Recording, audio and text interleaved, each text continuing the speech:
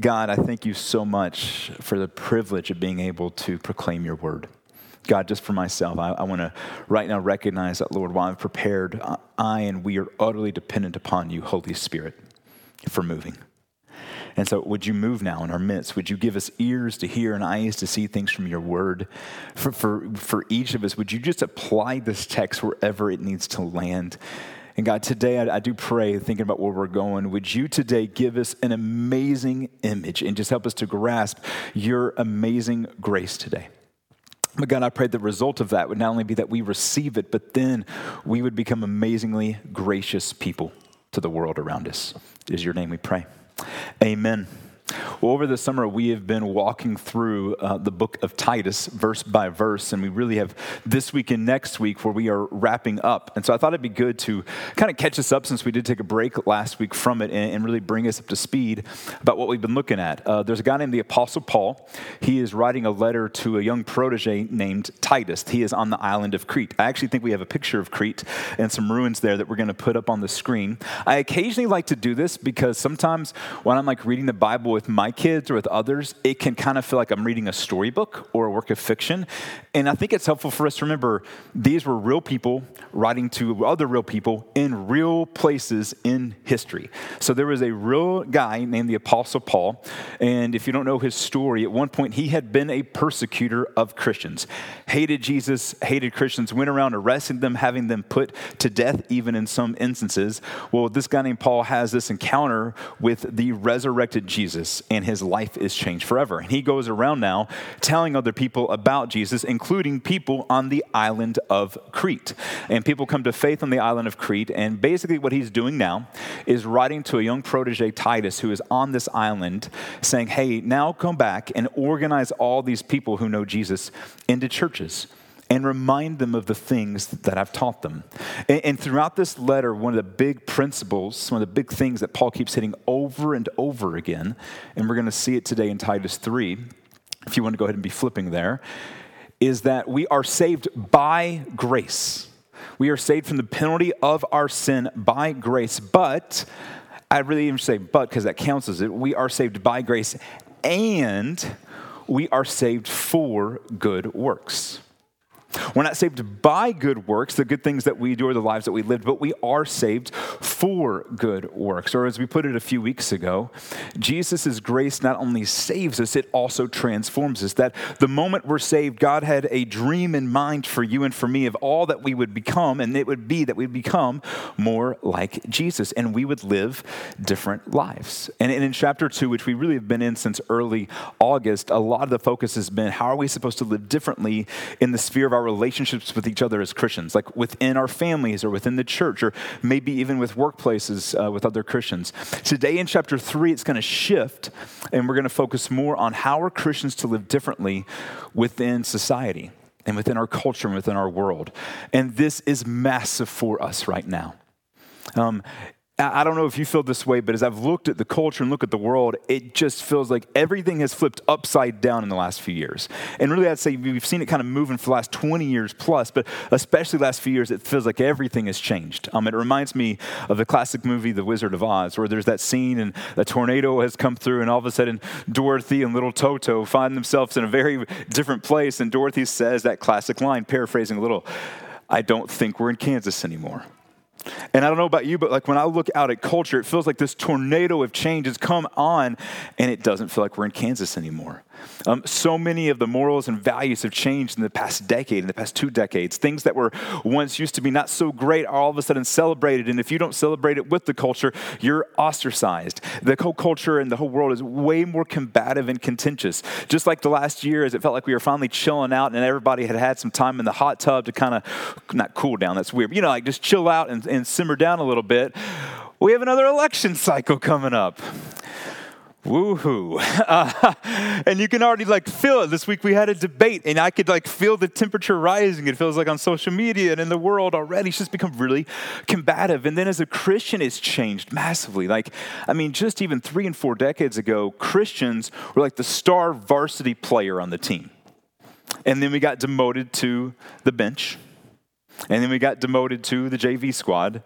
And like at this point, we'd be happy just to be equipment managers, like, right? It's like, because what it actually feels like is we're no longer on the team. We're like on the opposite opposing enemy team than our culture.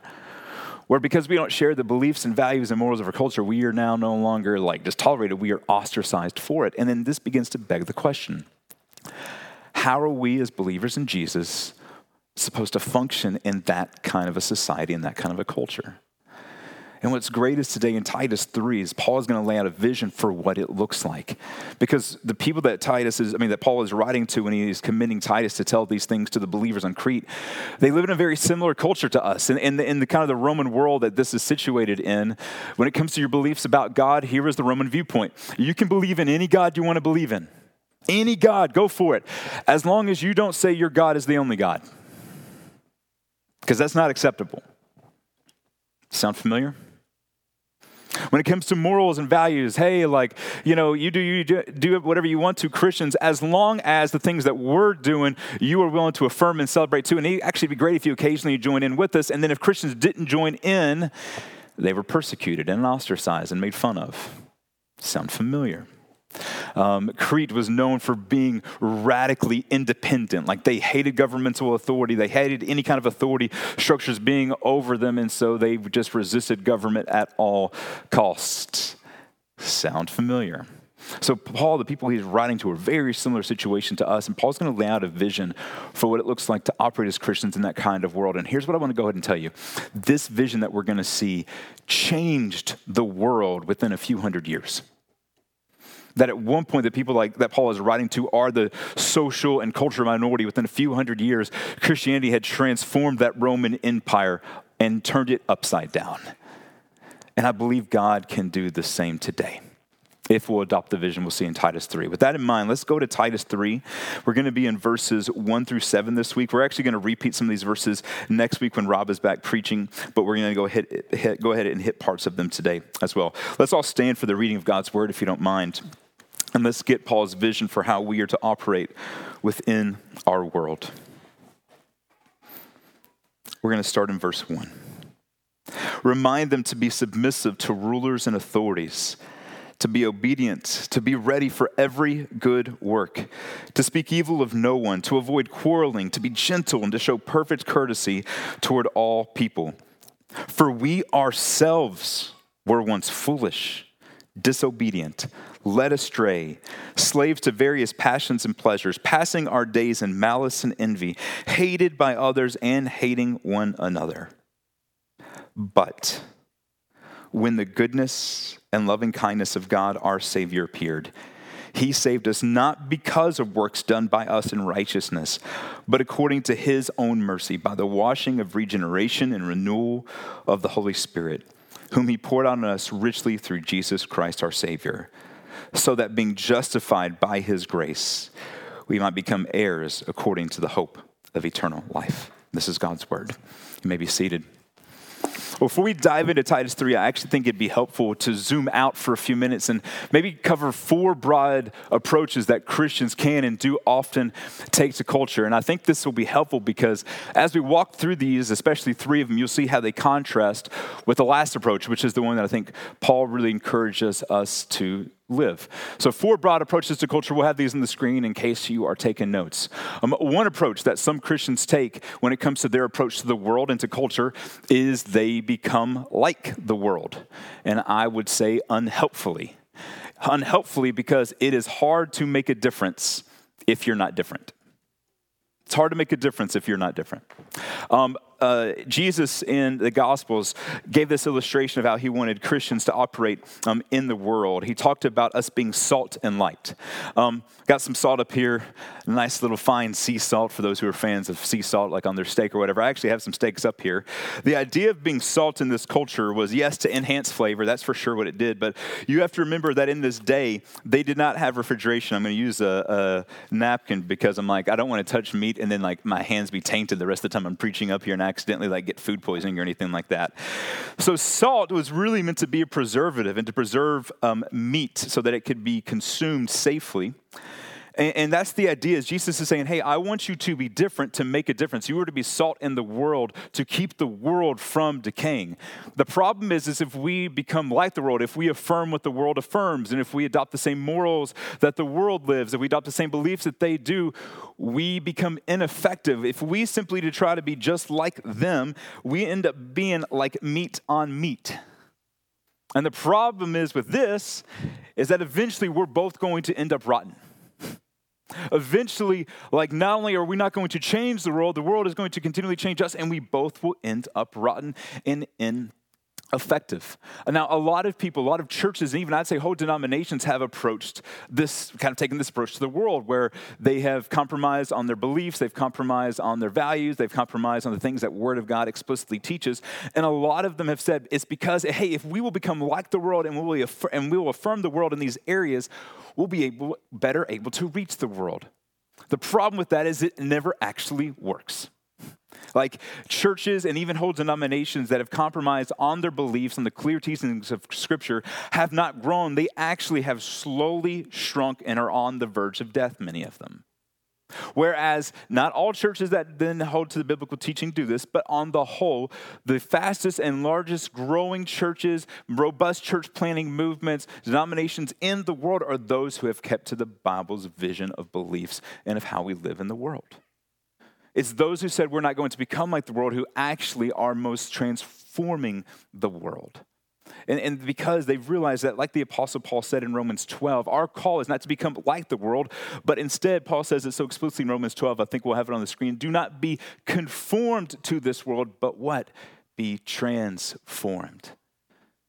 If we want to make a difference in the world, we have to be different. So that's one approach that people take, and it's not the faithful approach that Jesus calls us to take. A second approach that people take is to, number two, isolate from the world fearfully. So instead of necessarily becoming like the world, these people let more say, like, we're kind of afraid of the world. The world has all these different beliefs and thoughts and actions, everything like that, and they're going to infect us. And so some people kind of take this approach. It's like, all right, let's get all the salt and just like kind of bring it way over here, and we'll just safely be apart from the world, and they can't corrupt us. The issue is that this is not the life Jesus calls us into. In John 17, we're going to have a couple verses on the screen. It says, Jesus is actually praying in some of his final prayers for his followers. And he says, Lord, do not take them out of the world, but protect them from the evil one. And then he says, as you have sent me into the world, so now I am sending them into the world to be salt, to be people who have a transformative impact on the world. And you can't have a transformative impact on the world if you have no contact with the world. Now, some people, again, take more of the approach of like, oh, I'm going to be off on over here, and like, we're going to create our own Christian songs, our own Christian movies. We're going to create our own schools. We're going to do all of our own things apart. And listen, none of those things are bad in and of themselves. I don't want you to hear this morning that it is bad to listen to Christian music. It's bad to watch Christian movies. It's bad to have schools. Like, my family wrestled with the schooling issue even a year ago. I'm really more just trying to say is that if we begin to have this disposition towards isolating ourselves from the very people Jesus is sending us to, will have no impact, and we'll miss out on the mission Jesus has for us. So that's the second approach. A third approach some people take to the world is they are hostile to the world. They kind of take this approach. It's like, you stupid meat, why are you like meat? Why are you like meat? And then they're just like throwing it on there. And I'm like, instead of being salt, they're salty. Like, that's, for my millennials, you kind of get that reference of what being salty means. For the rest of you, I'm sorry, just flew over your head. Just stick with me. But it's like they are just, I've seen in so many Christian circles, this increasing like anger and just sarcasm in a mocking attitude towards the world. I've actually seen some people make the argument that, hey, like the whole strategy of being gracious and gentle and winsome is no longer effective. So actually now we need to be bold and brash and even mean if it gets our point across to defend ourselves and to proclaim Christ. Like, I've heard people argue this. And when I see people argue this, it's mainly on social media or online at Christian conferences. I really want to go up to them and say, okay, it's like, how's that working for you when you're actually sharing your faith with somebody? Like not when it's online, not when it's at a conference, but when you are face to face with somebody, how is being hostile towards them working for you? My sense is either these people don't have much contact with non-Christians, or if they do, they don't speak like this. Because in my experience, I've never seen or heard of anyone mocked into a relationship with Jesus. Ever. I've never heard of someone being like, just have someone be hostile towards them and saying, man, this Jesus sounds awesome. Like, I need what you have, anger. I need more of that in my life. Like, no one does this. And in fact, not only have I not seen this, my experience and what I've heard of has been the opposite. I cannot think of anyone who's been mocked into a relationship with Jesus. I know of plenty of people who've been mocked out of a relationship with Jesus. One story that stuck out to me years ago that still just haunts me to this day. John Lennon, a member of the Beatles, one of the most influential musicians of all time. In 1965, he wrote the song Help. Instant hit, both the song and the album just propelled the Beatles to like a whole new stratosphere of popularity. And as they're preparing actually to come over to the United States the next year to do a tour in relationship with it, Lennon makes this comment of, the Beatles are more popular than Jesus. I think he was just kind of joking around, but Christians in America did not take so well to that, many of them at least. And so there was churches that began this movement of taking the Beatles albums and burning them in public, including they would greet the Beatles at airports that they were landing in after traveling from the UK and burn the albums as a stand against everything the Beatles stood for. Because they had really awful lyrics in their songs, like I Want to Hold Your Hand. I'm just contrasting that with some of the stuff we hear on the radio today, and it's kind of comical now when we look back. So that was the welcome they gave him. A few years later, John Lennon was giving an interview about different songs he had written, and he was asked about Help. And John Lennon said, for everybody else, Help was just the latest advance in rock and roll. But for me, it was the cry of my heart, and no one came with an answer.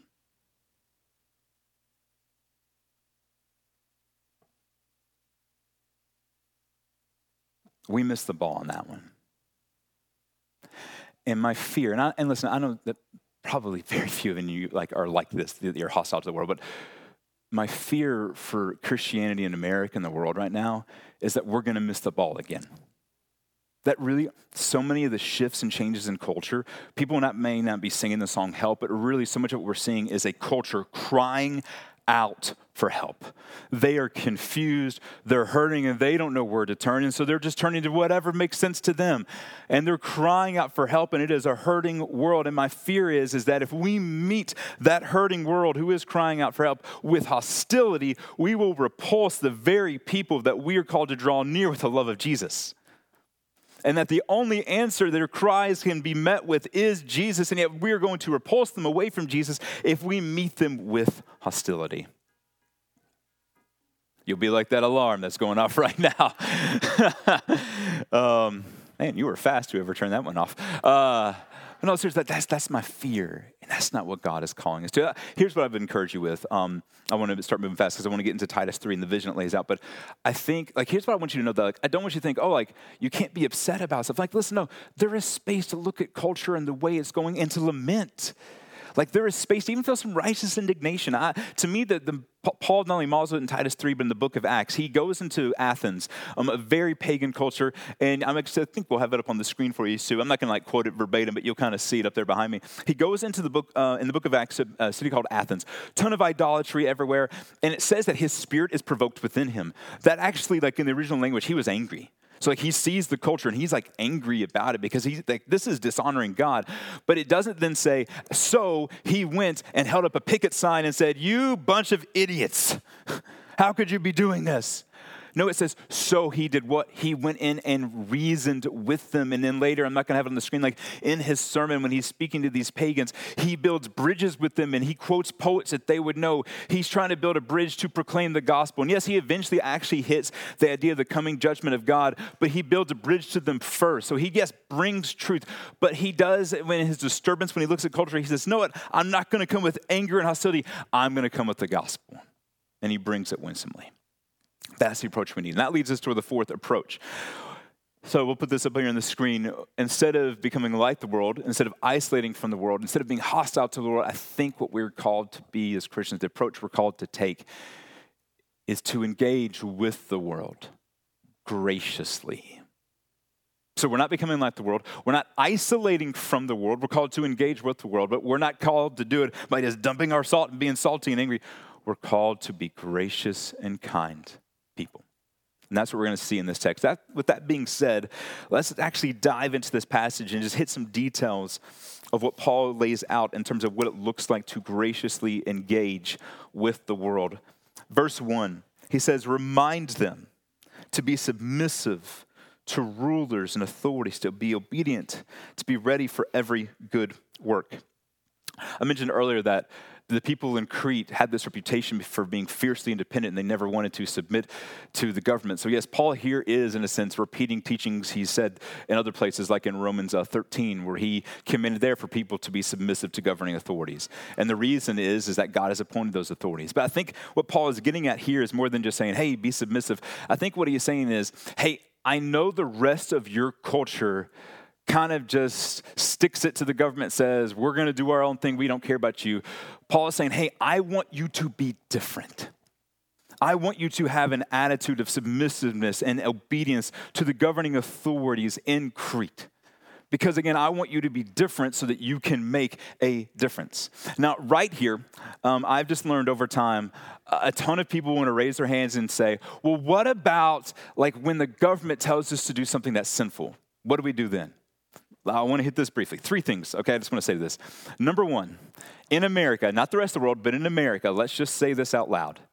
That only applies, maybe in all of American history, less than 0.1% of the time. Okay, so let's just say that it maybe applies less than 0.1% of the time where that's an issue. Number 2, increasingly the last few years, people have said, well, it violates my conscience. What my experience is when I talk to a lot of these people is that translated means I don't like it. I don't like that mandate. I don't like that law. I don't like those taxes. For the record, I don't either, by the way, and the taxes when I get it. But here's the thing, conscience does not mean you don't like it. Because actually, I would say the test of your submission only really starts when you don't like something that you have to submit to. Okay? Conscience biblically, according to Romans, really, if you want to look at it more in depth later today, Romans 14 and 15, conscience is either when, number 1, it explicitly contradicts something in Scripture, or number 2, it's a gray area of Scripture, and the way you interpret it makes you think that if I do this, I'm going to be sinning by the way you interpret that piece of Scripture. Okay? Finally, number 3, and this is, I really should have just led with this because this is all that needs to be said, but what does it say about us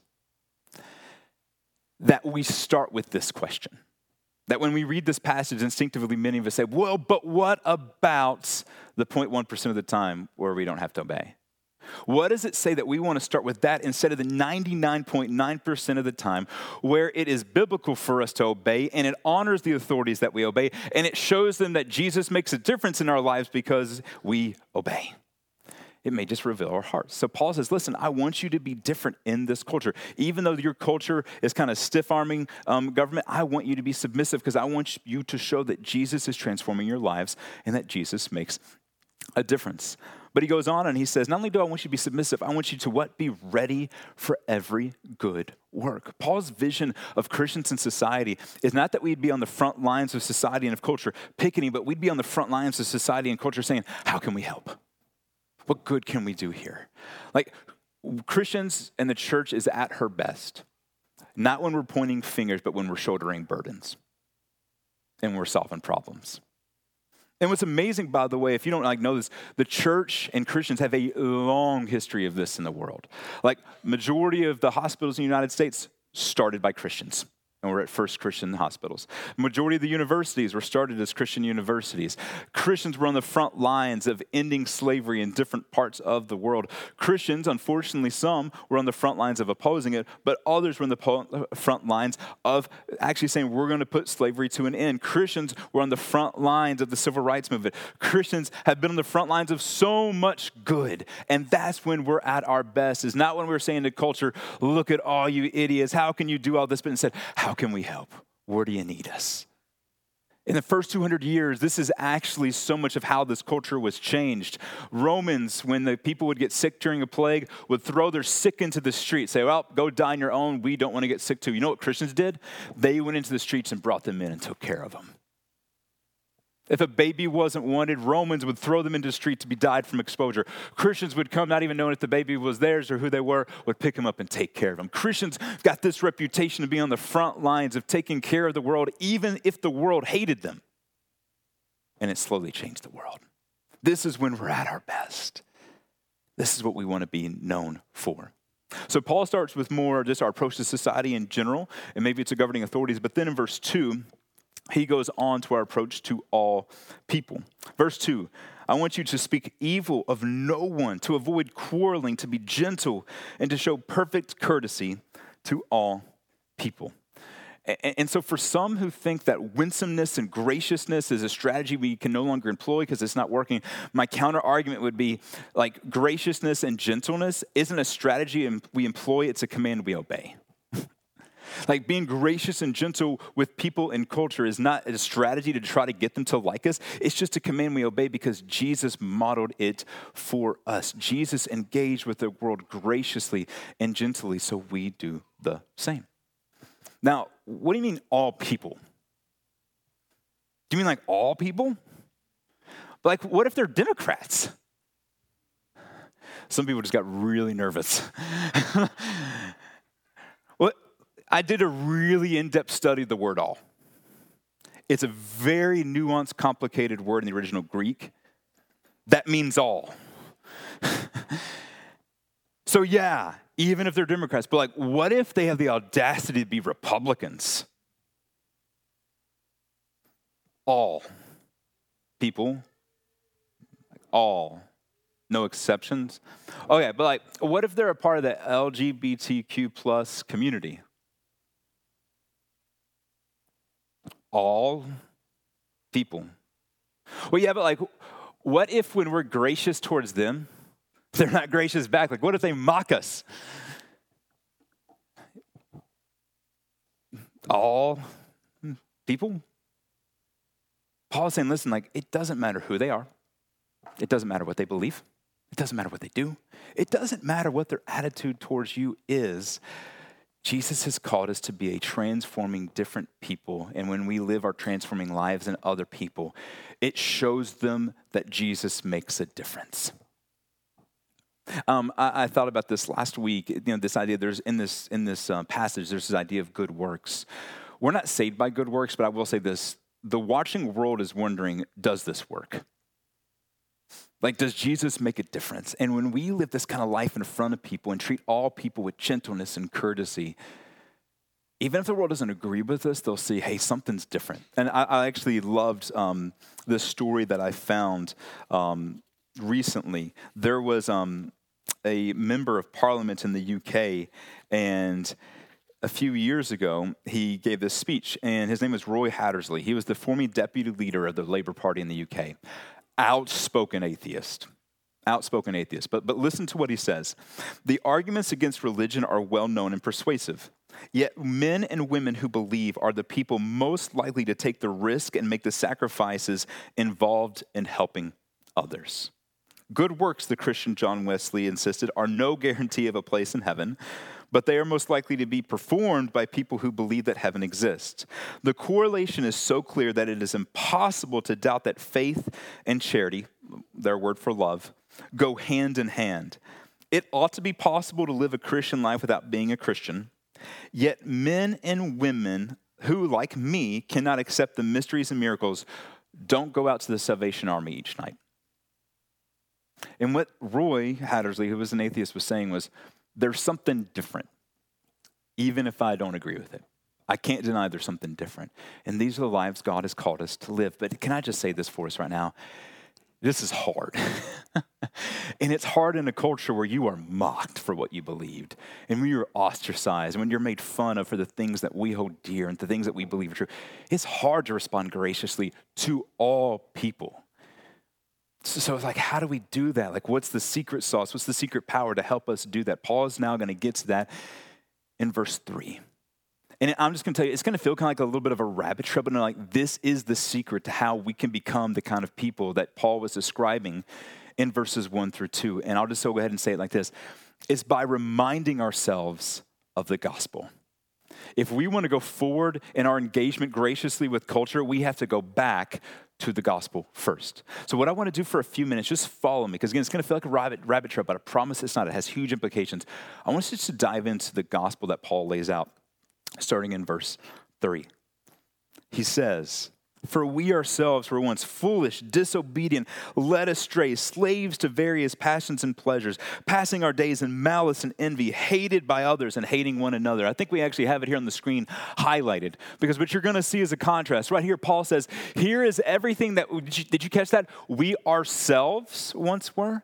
So Paul is including himself in that. He says, hey, if you're a believer in Jesus, all of us were at one time foolish, disobedient, led astray, slaves, passing our days in malice and envy, hated by others and hating one another.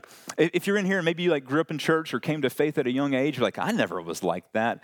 You may not have been in practice, but you were in potential. I remember listening to this testimony from a guy who once said, Jesus saved me from a life of drugs and alcohol and hatred and murder and all these other things at the age of 6. And his point was, I could have been all those things, but Jesus saved me young. Okay, so listen, this is what all of us once were. But here's the great news, is there's this beautiful, powerful little word that comes next. We'll have it on the screen for you. But when you put it in a sentence, and this is why I actually corrected myself earlier in the sermon. If you remember, I didn't say but for a second. Like, hey, let me change that to and, because but cancels out everything that came before it. So like, for example, the Seahawks have the ball on the goal line. It's 3rd and 2 and short. They have beast mode there. Hand the ball off, win the Super Bowl. But they pass the ball into the end zone and it's intercepted. Too soon still, like Seahawks fans? That's still a little too soon? It's been like a decade now, but I was like, maybe, because some of your like reactions are like, oh, Paul, that's stung. That hurts too much, man. I need some counseling after this sermon's over. No, like, but it cancels it out. Or like, let's be more positive, because Paul is using some more positive term. You are diagnosed with cancer. Bad. But it's easily treatable. You're in a plane that is going down and crashes. But everyone survives. So no matter how bad it is in the first part, the but cancels out anything that goes before. So Paul puts up this vivid description of everything we were apart from Christ, but cancels it out. And now Paul's going to contrast everything we were with what Christ did and what God did for us. And we're going to have that on the screen, and it's going to be highlighted for you as I'm reading. But when the goodness and loving kindness of God our Savior appeared, he saved us, not because of works done by us in righteousness, but according to his own mercy. So everything we were apart from Christ, but Jesus showed us mercy anyways and treated us better than we deserved. And it says, by the washing of regeneration and the renewal of the Holy Spirit. And in the book of Ephesians in chapter 2, it says that all of us are dead in sin. Your problem and my problem is not that we were bad people. It's that we were dead people. And regeneration literally means that we are born again, that Jesus gave us new life. And he goes on and he says, whom he poured out on us richly through Jesus Christ our Savior, so that being justified, that simply means you are declared righteous in God's eyes. We are justified by what? His grace. We might become heirs according to the hope of eternal life. So everything that was bad about us in an instant when we place our faith in Jesus is undone, but not because of anything we've done, but everything that God did for us. That's the gospel. Okay, now you're like, okay, but like, what does this have to do with living lives of graciousness? I want to walk through really 2 huge implications for you on the screen. Number 1, the gospel keeps us humble. When we realize everything that we were, And then we see that the only reason we're saved is because of everything God did. We don't walk with a strut in culture. We walk with a limp. Like, there is no place for arrogance in our demeanor towards the world. There's only a place for graciousness, because when we see the amazing grace that Jesus gave us, it should move us towards amazing graciousness to people who don't know him. That's what it does in us. Like, let me just put it this way bluntly. When I see that the only thing I contributed to my salvation was the sin that makes it necessary, there's no room for arrogance.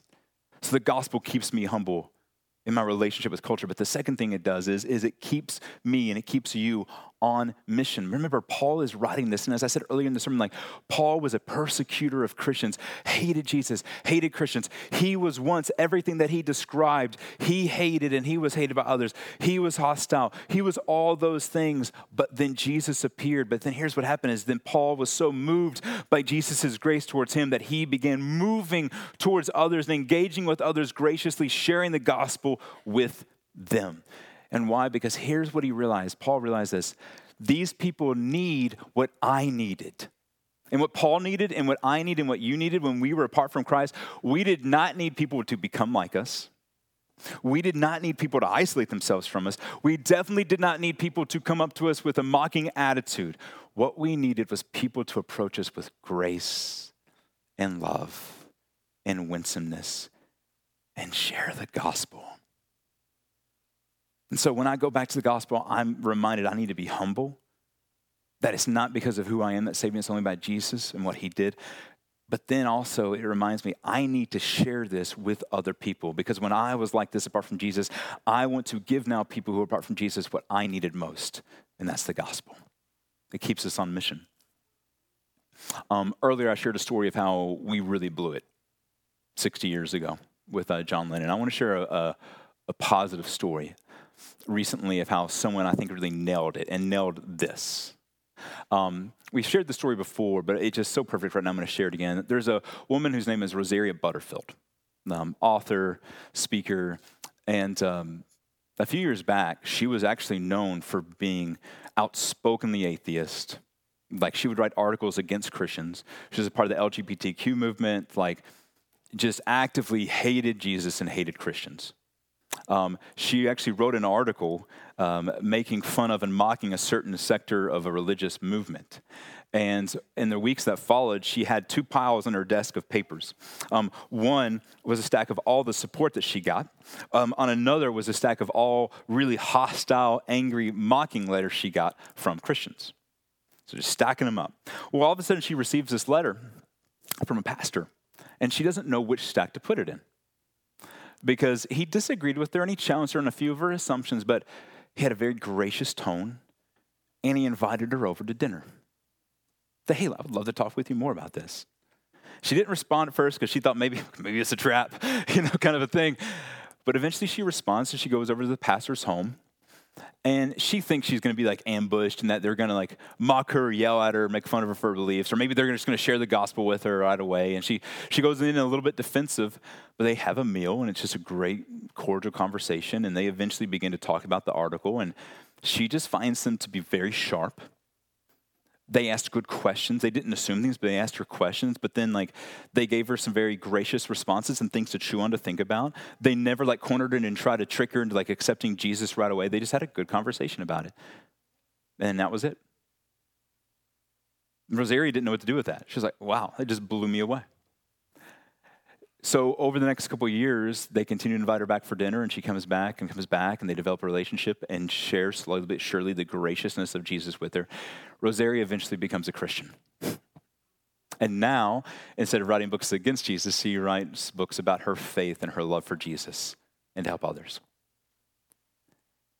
Because, in part, of the graciousness of people who didn't isolate themselves from Rosaria, who weren't hostile towards her, but just graciously engaged her with the love of Jesus, patiently, it changed her life. And here's what I'm going to tell you.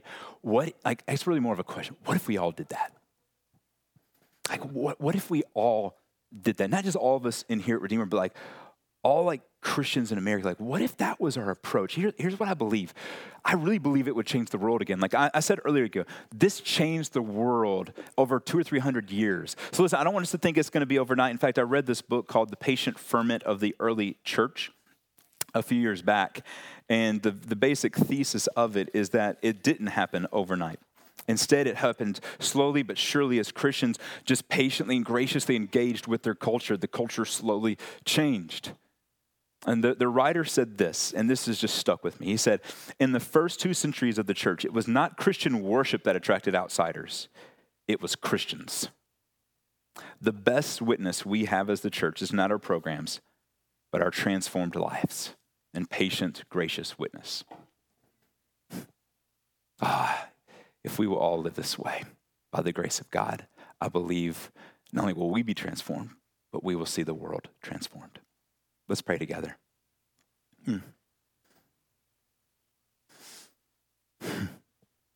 God, I want to thank you for the gospel. I want to thank you that the picture we saw on the screen of everything we were, we apart from you. But you did not let us stay that way. That Jesus, you came into this world on a mission because you love the world. When you see the world in all of its rebellion and all of its foolishness, your heart is love. John 3:16, for God so loved the world that he sent his son. Jesus, your heart is love when you look at the world. And so God, would you stir our hearts by the gospel, by how you have been gracious to us to now be gracious to others. Would your amazing grace transform us to being amazingly gracious people? And God, would you now help us to go into a world who, yes, is going to mock us, is going to ostracize us, is going to even occasionally persecute us in different ways. Will you just help us to have amazing graciousness towards them, to be gentle, to be courteous, to be kind, and to bring the gospel patiently but faithfully, believing that you can change any person's life because you changed ours. Would you do that individually, and then would you do that in our culture, slowly but surely, as we are salt and light in this world? Amen.